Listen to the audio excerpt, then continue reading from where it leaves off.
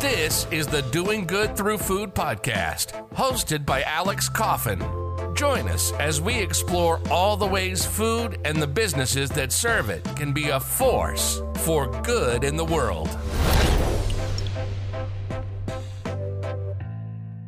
Hello, Alex here. Welcome to this episode of Doing Good Through Food. The guest that you're about to hear from is working to do good through food in a really direct and important way, and particularly right now due to the coronavirus and the lockdown response in the UK. So I'm talking to Naomi Duncan, the Chief Executive of Chefs in Schools. They're a charity that works to improve the health of children through better school food and education. They help schools to recruit chefs who want to cook with purpose and also share their passion for food with the next generation by teaching the children that they cook for. The charity provides training for the chefs to help them transition into a school environment successfully. Right now, though, they're working with a particular focus. They realised straight away that the closure of schools would have a really serious impact on those children for whom free school meals are the main or even the only food they receive in a day. Chefs in Schools are working to prevent children living in food insecure households in the UK from going hungry. They're providing free school meals to eligible pupils who are now at home, and they're helping schools to feed the children of key workers as well. Please, enjoy the episode. I think you'll be fascinated to hear how exactly they're responding to the crisis. And if you're in a position to donate anything to help them continue their vital work, please do consider doing so. The link to their funding page is in the information for this episode. We are live. Naomi, welcome to Doing Good Through Food. Thank you very much for having me. It's a pleasure to have you on. Thank you for making time at this strange and very busy time. How are you doing? Doing reasonably well, I think, given the circumstances. I think it is a particularly difficult time for everyone at the moment. That really goes without saying. But there is also an enormous amount of opportunity to do good and add value. And I think in the current climate, being able to do something in that environment feels like it makes things easier a bit. Absolutely. So, that's probably the place to start, the current climate and the crisis that we're facing. It's a crisis, obviously, which is really unprecedented in the way that it is hitting everybody across the board. It seems like it's hitting people in different ways, though. And, I've seen quite a lot of comment, particularly more recently, about pointing out the fact that whilst everybody's in this, they're not all in this in the same way. If you're self-isolating on a farm somewhere out in the country, you've got a very different experience to somebody in a flat in the city. And I'm sure that this is impacting children in very different ways as well. So, we'll talk obviously about the work that you do under normal circumstances, and we'll get to that perhaps. But what are you trying to do right now to prevent children from going hungry as a result of this crisis? Well, yeah, I think you hit the nail on the head in terms of saying that although this is a crisis and it's a virus that affects people regardless of background, regardless of income, regardless of anything, but the experience of dealing not just with the virus but with the consequences of it are enormously disparate. I think one of the things that we identified pretty much immediately was that children who currently are entitled to have a free school meal in school, because they come from an environment where in fact they may not otherwise get any other meal, were going to be seriously vulnerable when schools were closed. We had very little time to prepare for it, so we had a couple of days. I think all of us knew that it was coming on the horizon, but in reality, to kind of have the moment of schools closing down within 2 days was quite dramatic to turn something around.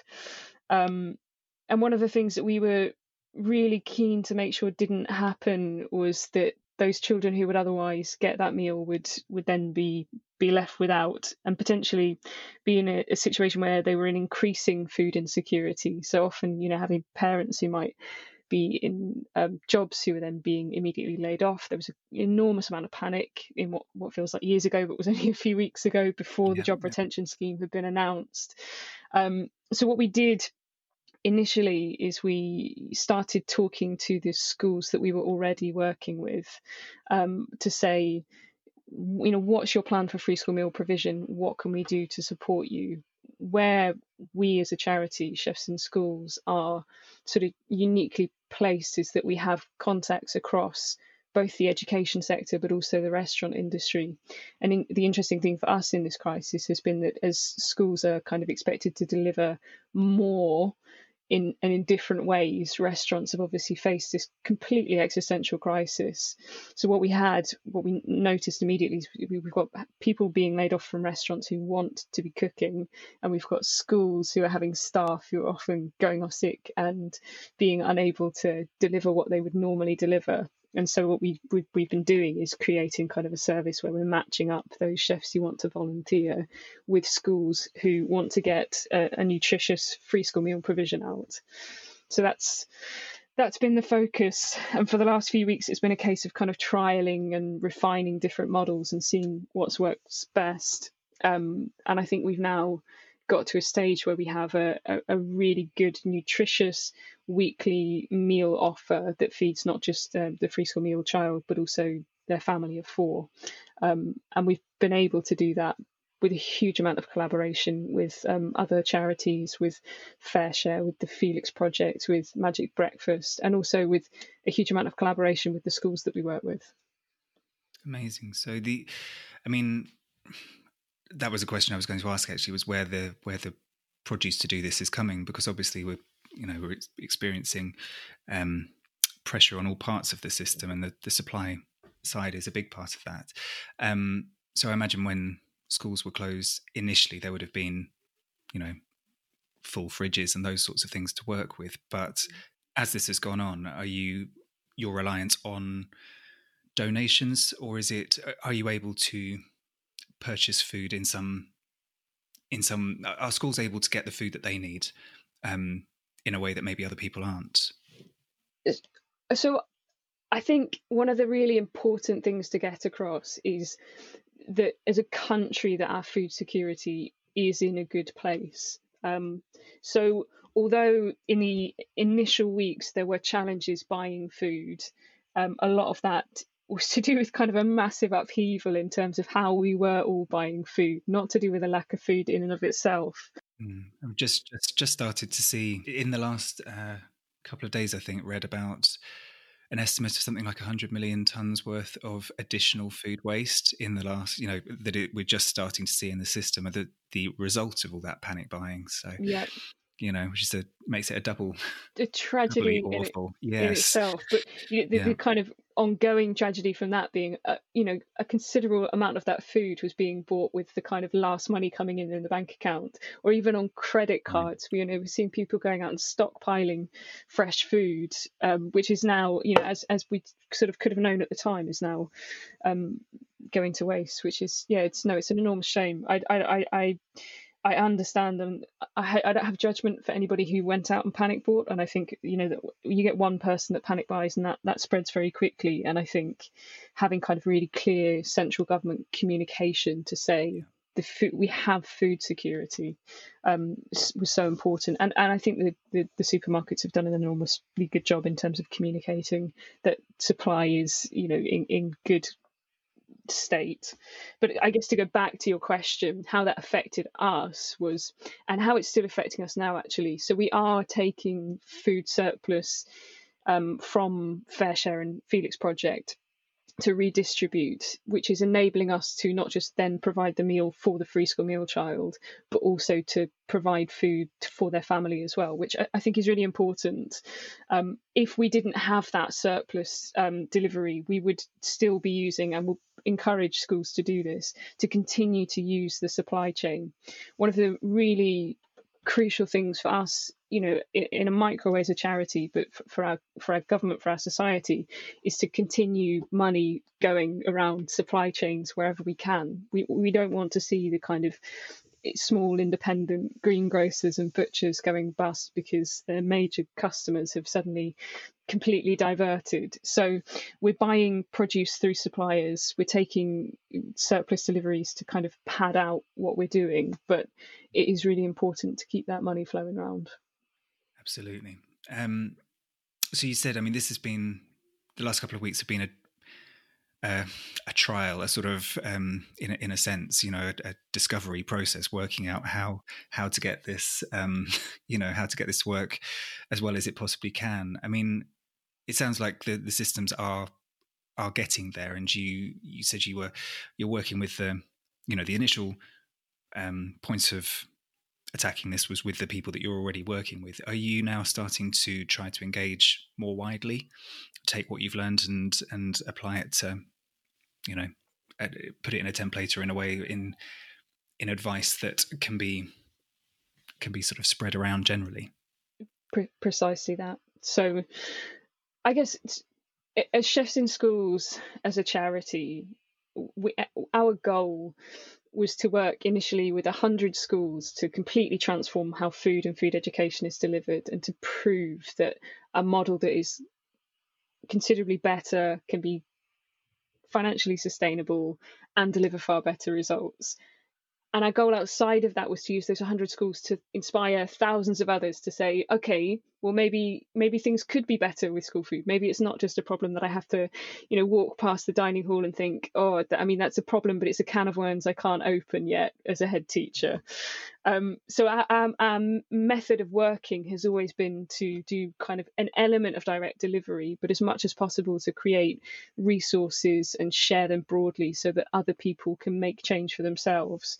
So yeah, spot on. What we've done is we've worked with the initial foundation schools, Leap Federation, where we started. We worked really closely with the executive head teacher there, Louise Nichols. She's also a trustee and co-founded the charity. We've worked really hard with her to develop a model that we now know works. And our goal outside of that is to now then get in contact with other schools who are finding themselves in a position where they want to keep providing food to their free school meal children, but they don't necessarily have the delivery mechanism for it, or the logistical support, or their contract caterer may have had to pull out for financial reasons. There's a kind of enormous shifting pool of schools out there right now who are in different stages. And yeah, our goal is very much over the coming months just to reach out really and support them. As we said, the scale of the problem is huge. I imagine you're not finding it difficult to find people who need that sort of help. Is it, I suppose, is that right? Is it the opposite, that you're being inundated, or what are you finding? Are people crying out for this sort of help? I imagine they will want to help their children that need this. Absolutely. I think there's a really diverse picture. I think that there are different groups of people in quite different positions. So there's people who were entitled to free school meals who are in insecure income, who now don't have any income coming in, are struggling to access new government-backed forms of income. And for them, they might have stockpiled goods for the first couple of weeks. That's now run out. They've just had their last payday.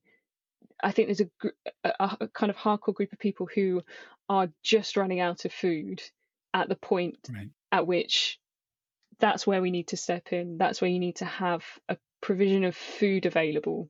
For us, it's been really interesting looking. So the government have released a voucher scheme. The comms around it has been really interesting, because although the detailed communication that sits behind it says that to feed free school meal children lunch, your first point of call should be your catering, your current catering provision, whether it's in-house or catered out. And then as your last resort, you have this access to this voucher scheme if you have no other way of getting food to your free school meal children. The way it's been communicated and the way it's been reported is national voucher scheme is here. Don't worry about any of the other stuff, which is for me, I think is a real shame. I think there's two big things going on in the country at the moment, and this is more broadly on food insecurity. Number one, there's people who don't have the money but do have the ability to go out to buy fresh food, to cook it for themselves, to feed their family with it. And the government need to take action to make sure that they have the money to be able to do that, which obviously various different schemes going on at the moment, but I think there's definitely an element of which it's not getting to people quickly enough. And I think there's another group of people who may not have that access to fresh food, who aren't covered by this voucher scheme, which doesn't cover the smaller supermarkets, the local supermarkets, or don't have cooking facilities at home, or don't have recourse to public funds. So even if they could get income through, say, universal credit, they wouldn't be entitled to get it. I think there's just an enormously diverse pool of people. You know, we know that at the point of all this starting, that 1.3 million children in this country qualified for free school meals. The suspicion, you know, is that that number should be considerably higher. I think Children's Society suggesting that around 4 million children live in food insecure households. We know that the number of children who don't have access to that food is only going to grow as the financial elements of this crisis bite. And for us, it's really important to make sure, yes, that people have money to buy food where they can, but also to make sure that we're continuing that provision of nutritious, healthy food to children who would have otherwise been eating free school meals at the moment. So, I mean, it sounds as though there are children who are falling through the gaps already. There are. You know, and I mean, this situation can't do anything to improve that. I mean, you said you're working with the schools to identify the children who need this. Is that? It sounds like the most efficient route to identify the people who need this. Are there other ways? I mean, if say somebody listening, or if somebody knows or suspects that, you know, there is a child in need in this way, is there any way of directly affecting this, or does it need to come through these channels, through the school, through the official routes? Yeah, so I at the moment, I think that there are pockets of incredible initiatives going on everywhere, and there is a move at the moment by the Department for the Environment to sort of start looking at bringing some level of central government coordination to that. But at local authority level, you know, we really strongly feel that local communities at this point are the people who best know how to serve their local communities. So depending on the area that you're in, it's a case of accessing, you know, your local authority, accessing local mutual aid groups, local food banks, and identifying yourself or identifying that person to them. Schools are in a really strange place. Some of them are open, some of them are closed. Ones that are open are then tending to be hub schools for other local schools. So they might, if there's only 5 children in each of the 10 local schools, then why not put all of them in 1 or 2 schools? It seems to be the logic. So whether or not that support, you're going to be able to access it from your local school, particularly when it seems to me that there's a growing number of schools that aren't offering any food provision but are just offering vouchers.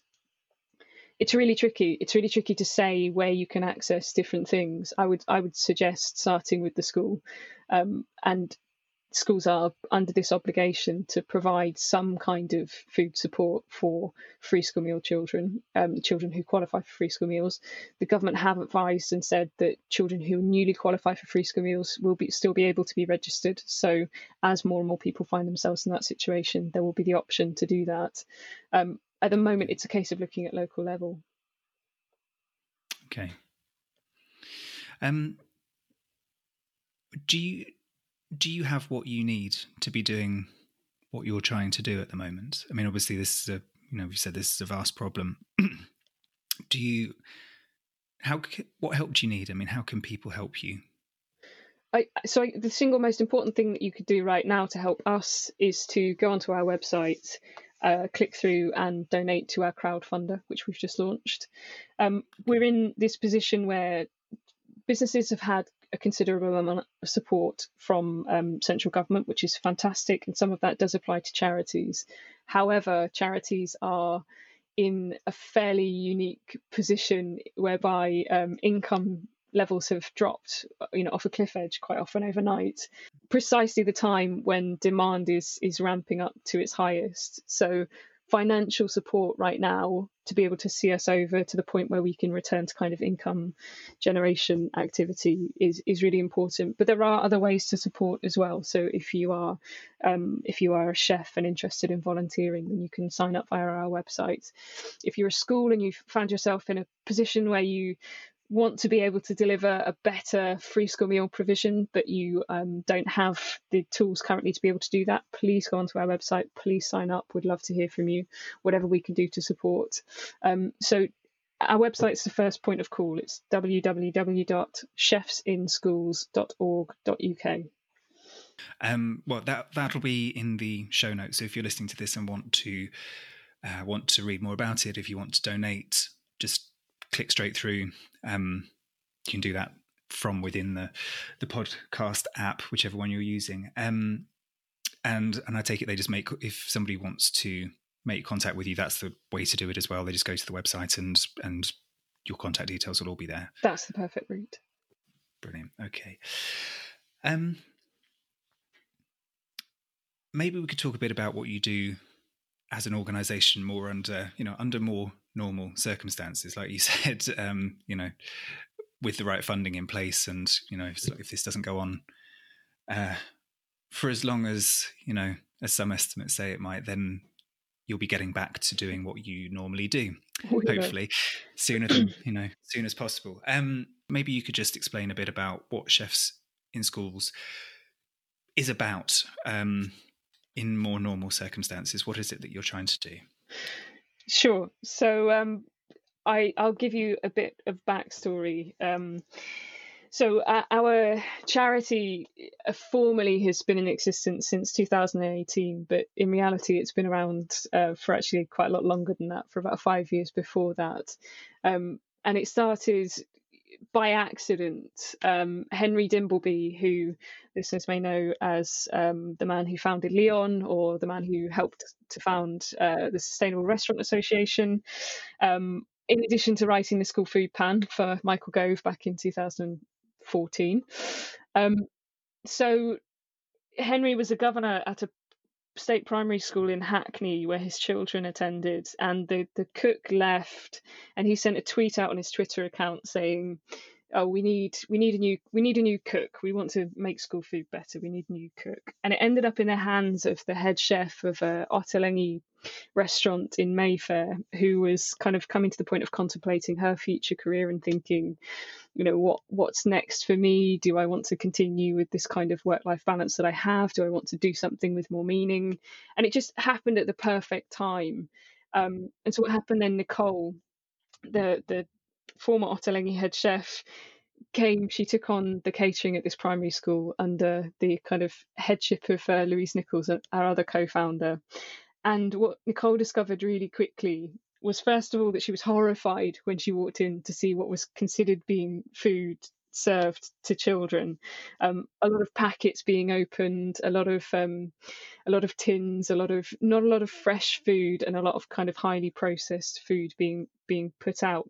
Meat of not of the standard that she would have expected, and so on. And what she discovered almost immediately was that you can't, as an adult, just go in and change all of the food to beautiful, brilliant, fresh food, and not have a conversation with the children about that. So one of the most kind of foundational moments, I think, for us as a charity happened in changing the food, recognizing that the children didn't understand the change, they hadn't been consulted, they didn't understand what this new food was, and so what Nicole did was took on teaching of food as well. So she went into the classroom, she'd sort of hang her apron up after service, go into the classroom, teach the kids about food, but teach them about real food, not about how to kind of bake cakes and make fruit salads, but how to cook over a fire pit, or how to butcher a chicken, or how to make gyoza, or whatever the kind of thing of the day was. And what she found was that by gaining the kids' trust and by teaching them about food in a way that felt safe and accessible to them, she was then able to start taking out some of the more heavily processed items that the kids were otherwise, very much looking forward to, the kind of the story of the child at the door saying, when are we getting the sausage and chips back? Not there's anything wrong with sausage and chips once in a while, but I think as like a regular menu item, probably not the best that we can be. And so from this, what happened is it garnered quite a lot of attention, and the head teacher was constantly having calls from other schools to say, how do we get this? How do we get this beautiful fresh food and the kids eating it? And Nicole was getting lots of calls from her chef friends to say, why are you never at work? It's 3 p.m. It's a weekend. It's a holiday. Why aren't you at work?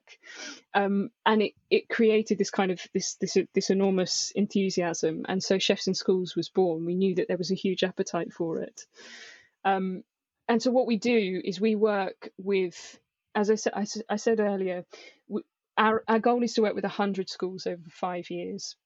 We worked with 25 in the first year, so I think, which was 5 times as many as we intended to. So I think right. We're definitely going to hit our target. Yeah, the demand is definitely there. Yeah. And then what we do is we help schools to run catering for themselves and to implement this model of fresh food that you've taught kids about, that you're getting them engaged in thinking about their food choices. So they're thinking, rather than just going for the convenience items, but thinking actually about, well, what is this food? What is it safer to me now that I understand what it is, that I'm willing to try different things? And what we found is that, as I said, kids will engage much more with what we don't like to use the word healthy, because if you tell a teenager anything's healthy, that you might as well have just signed your own death warrant. We talk about real food. We talk about it being unprocessed. We talk about the kind of passion and joy that we have for food, and just sharing that with the next generation. So that's the goal: 100 schools, and then from that to inspire thousands more and to create materials. The other thing that we're doing is we've built a school of food in Hackney to serve the local community. So it's a place where the community can come, where local schools can bring children to learn about food. There's grounds and gardens. There's going to be a productive orchard and productive vegetable patches and so on. For us, that's really key to kind of cementing our relationship in Hackney, but it's also a training centre that we can use to train school cooks and chefs from across the capital. My experience in school catering tells me various things, but one of the most fundamental things is that we haven't looked after and trained and valued our workforce in the way that we need to if we want to make things better. So we are working on a project to develop a professional accreditation, which was one of the recommendations from the school food plan, to train up school cooks to have that kind of the craft ability, but also to give an element of career progression and motivation and professional reward. So we're doing all sorts of different things, but those are the two kind of key bits for the moment. Well, it sounds fantastic. I mean, I've got a lot of questions sort of spring to mind, and I suppose the first one is how it's just really about how you do it. So that you just described Nicole's experience going in and doing it for herself, and being that person on the ground and leading the change that needed to happen. Is it a different sort of experience when you are going in as external support to a school? Is there a sort of resistance there ever, or even typically? I mean, when you're called in, who is it that initiates that? Is this coming from the head teachers or the governors or the management in some sense? And do you struggle to get the chefs on board ever? Do they see this as an attack, as a sort of, they're under scrutiny? Because you and I've both got experience as consultants, and obviously that can be a reaction. If you are an external person, there's a level of suspicion that you have to overcome. Is that something that you experience doing this, or is it are the teams that you come in and help, are they generally on board as soon as you're there? Do they want your help to improve? So I think it's probably a mixed bag. I think sometimes there's a level of excitement because we have a fairly good profile, and people might have seen us on Celebrity MasterChef or on the One Show or so on. So sometimes I think there is a level of excitement, but sometimes I think, I mean, it's natural, isn't it? If anyone's, even if the school's frustration is with the company that's been providing the catering rather than the people delivering it, there's always an element of that kind of personal, the way you take things personally. So I guess for us, it kind of works in a couple of ways. In some situations, we have worked kind of providing training without bringing in an external chef, so we'll just directly provide that training. In other places, we've identified that actually that there's a skills gap within the team, and when we initially started, I think we thought we'd be doing a lot of kind of recruitment of external chefs who were tired of working in the restaurant industry to come and take school kitchens on. And quite often what we found is that the kitchen team respond really well to having to being kind of skilled up and tooled up to be able to do things other than open packets, and to have a kind of level of prestige. For me it's really fundamental. This is not about fancy chefs. This is about everybody in the school kitchen team having the skills and the ability and the freedom to make great food. And we deliver that training through chefs, and sometimes we recruit in chefs to train up the rest of the team, and they take it on a permanent basis. But fundamentally, that it is about the people in the kitchen, and it is about training them up. So I think, listen, Alex, as well as I do, there's always going to be people who are just thoroughly resistant to any kind of change, and there is this weird breed. Yeah, and there's a weird breed in school kitchens particularly that I've noticed, where you'll occasionally find someone in a school kitchen who doesn't like children and doesn't like cooking. And there is an element to which they're in the wrong place. You have to kind of politely ask them whether or not they've thought that one through.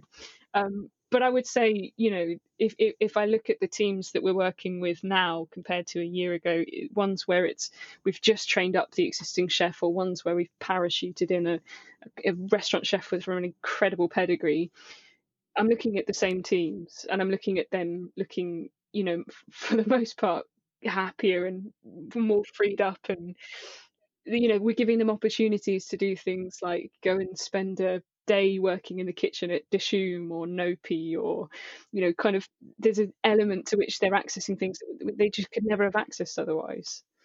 It's eye-opening sort of stuff, isn't it? I think in my experience in school kitchens is quite limited. I've generally worked in different sectors of food service, but I have been there a bit, and there's generally the teams are very long standing, or at least a core of them, so there's a big element, I think, of things always having been done a certain way, and you don't know what you don't know. So going and seeing how things are done in a place like Dishoom or Nopi or something like that would be, I imagine, would be incredible. Yeah, quite a different experience, I think. I think it was a couple of years ago. I did a podcast episode. I went to a school, fantastic school, Charlton Manor Primary, and I spoke to the teacher there, a guy called Tim Baker, about what they were trying to do. And I was really, they embodied a lot of these things that we're talking about. They were really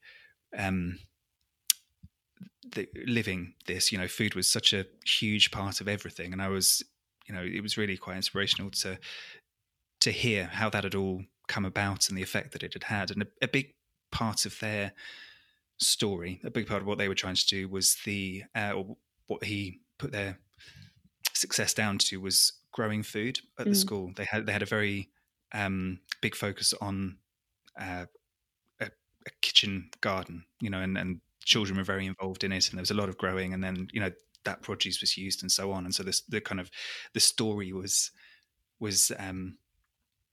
there, was complete, if you like. Is that something that you recommend wherever possible? Like, is it harder to engage children if they don't see that side of things as well? If they're just seeing this as, you know, the food comes in, even if it's great quality food, if they don't have the production experience, does it make it harder, do you think? Yes. Simply put, yes. I think it's indicative of I think as a country we've had a few decades of having a bit of a broken relationship with food. We've become quite disconnected with understanding where things come from and what they look like before they end up in the kind of processed meal that we might eat. And I think there's a couple of generations of children who've gone through that, and we're seeing the output of that in terms of enormous increase in diet-related disease. You know, horrific statistics about the number of children that leave primary school obese. You know, we have an enormous problem with our connection with food. And so anything that we can do to repair that connection so that we can understand, okay, well, this is, you know, food is grown in the ground. It doesn't just come from the packet. And it sounds, I don't know, it sounds basic to say it, but actually the reality is that that disconnection does exist.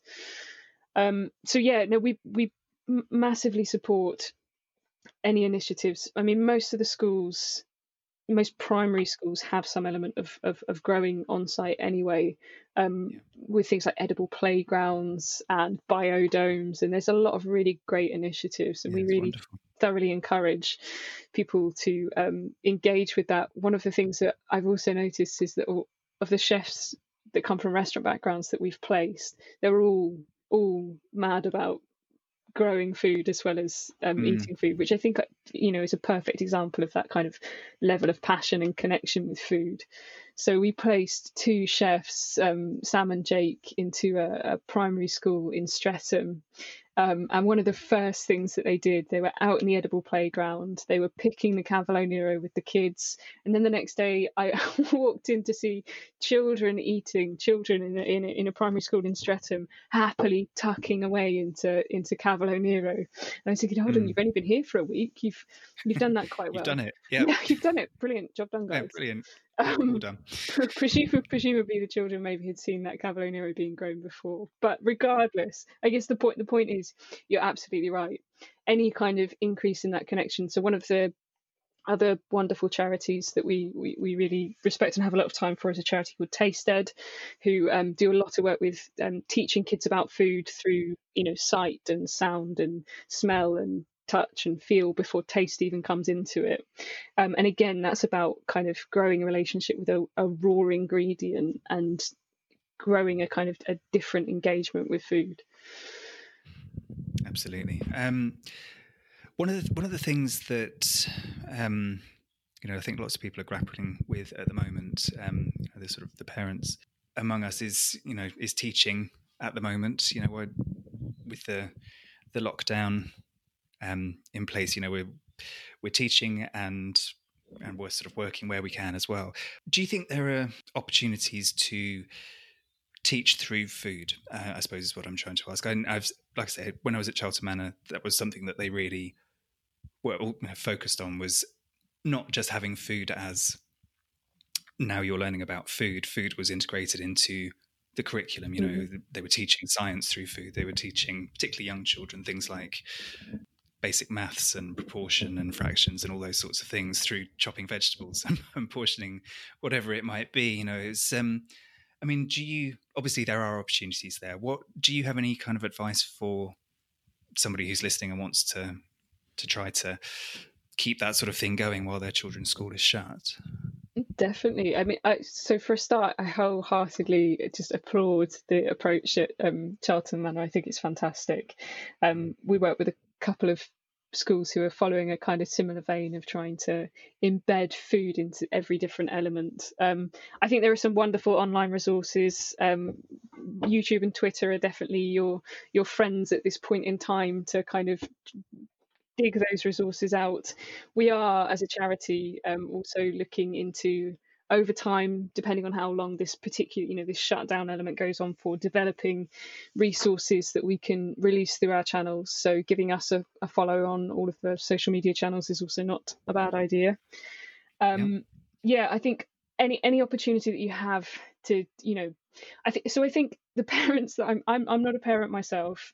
The parents that I'm speaking to at the moment, I think the message that's kind of getting across to them, or that they're managing to cope with, is the concept of, as homeschooling your children whilst trying to balance your job, whilst trying to balance your kind of anxiety and fears about the current crisis. Really, your goal should be to just, engage with your kids, give them some activities, don't overcomplicate it. And I think food is a really wonderful kind of low impact way of doing that. And it's also, I think there's probably 2 million loaves of banana bread have been baked in the last few weeks. But you know what, if that's we've got a freezer full, yeah, of course.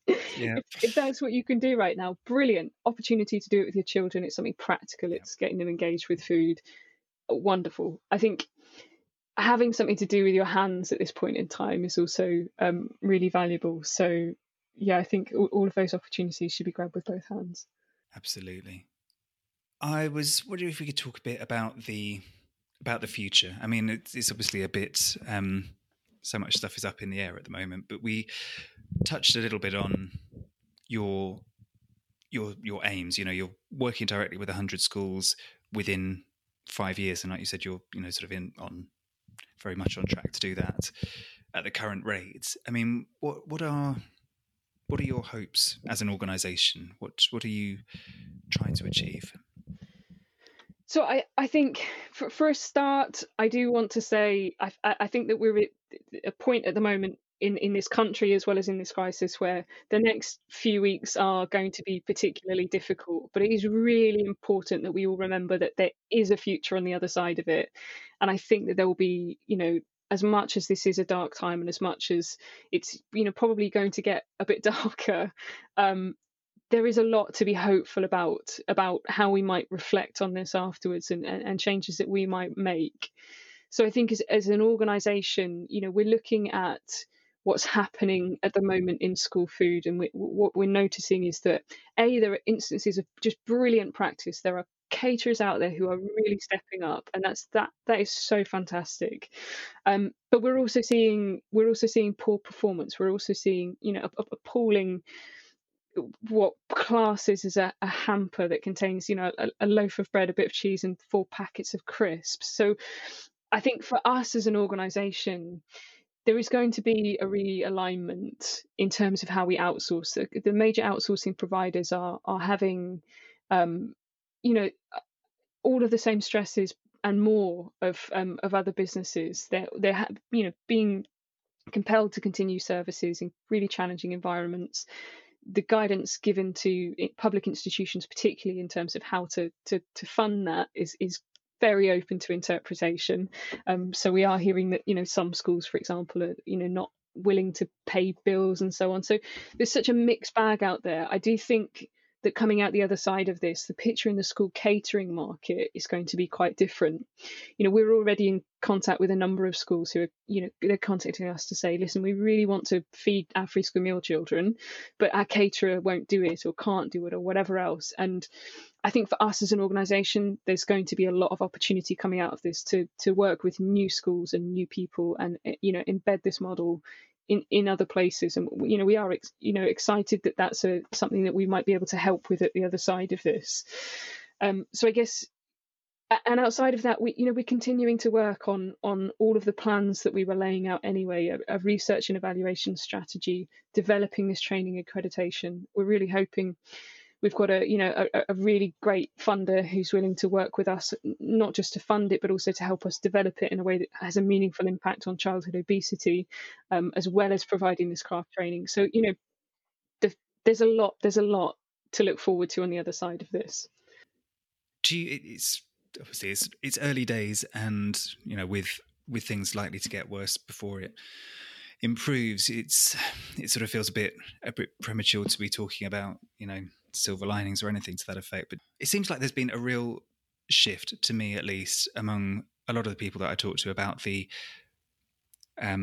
importance of food to them, and the sort of the focus that's being placed on it. Obviously, with this initial panic around supply, which, as you said, is passed to a degree. You know, there's been enough assurance around that. But I think maybe that was such a shock for people. You know, something that hasn't ever been a reality. You know, this has all been very. It matters a lot to the people that it matters to, and everybody knows that food's important in a sort of abstract way. But maybe this was the first time in most of our lifetimes that there's been a real threat to it in some way. Do you think that there's a bit of a sort of reevaluation of just how important food is and the systems that deliver it? I hope so. So, I mean, I think right now there is, and I think we need to keep the momentum going on that conversation, because there is a danger that memories, you know, what is it that, you know, history, if history teaches us anything, it's that it never teaches us anything. So I really hope so. So, I mean, that was, you know, not saying that I don't think it will, but I think that is one of the things, if we can grasp that as an opportunity, I would love for us to fundamentally look at, I mean, we're being forced to contemplate very closely, you know, food security, where we buy food from, the kind of intricacies of how it's sourced and supplied and delivered, and it is bringing home, I think, to a lot of people things that they hadn't necessarily considered before. I think it's interesting timing. So our chair, Henry Dimbleby, has been overseeing the national food strategy, writing the national food strategy with his team in DEFRA. And I think that piece of work, I mean, I'm enormously grateful that it was started considerably before this, because I think an enormous amount of we had a head start in terms of understanding food security in the country by the time the crisis hit. But I think the output of that is going to be really crucial. We're facing a really strange world when we come out of this. There are going to be all sorts of global repercussions that we can't even begin to comprehend, and I certainly can't begin to comprehend yet. And on top of that, you know, we are changing our relationship with, you know, one of our biggest trading partners, which has all sorts of implications for food. So I hope that this is the moment where we look at food and we recognize its importance, and more than anything, on top of that, I hope that we recognize all of the cogs in the machine that make it so important. Every single school catering assistant and supermarket worker and delivery man who we've kind of overlooked, and, you know, probably in often cases underpaid and undertrained and undervalued, we're suddenly realizing that actually they are the backbone of our country and we are lost without them. So for me, that's the silver lining right now. Yeah, I couldn't agree more. It's very clear who is essential, isn't it? And, yeah. I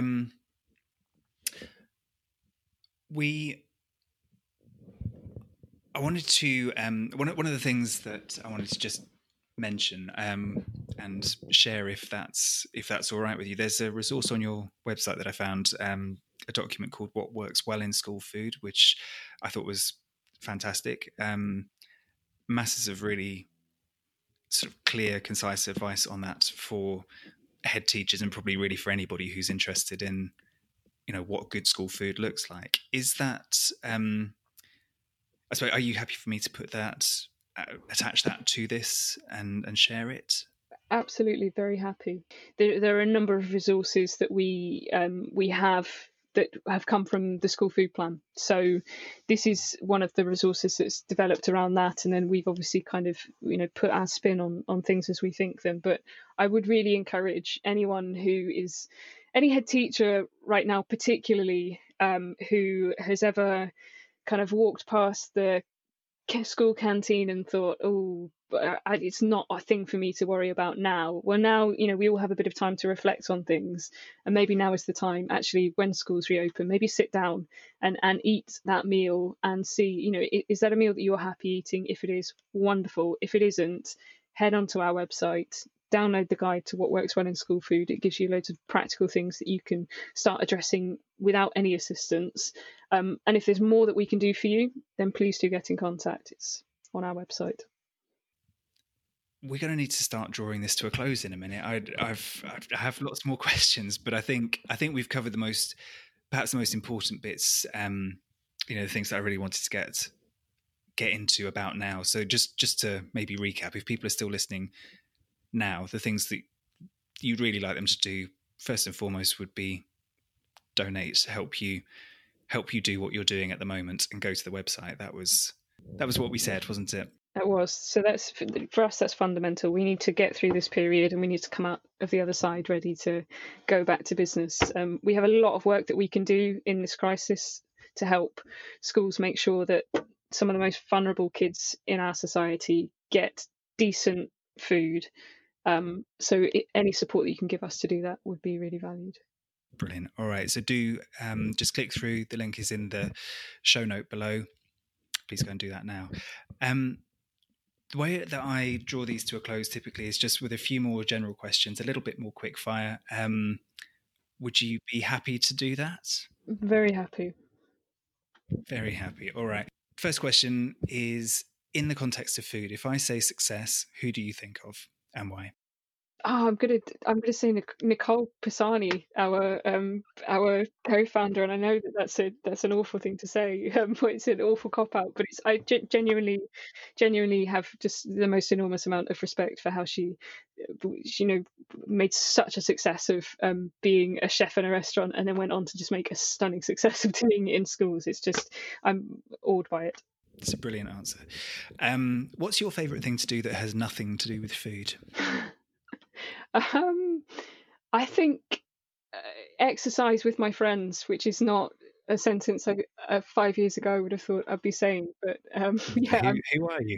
Who's this person? Who even am I? I've got really into exercise, so yeah, I'm very much looking forward to doing that again. Yeah, absolutely. If you could pick up the phone and talk to your 20-year-old self, what would you say to her?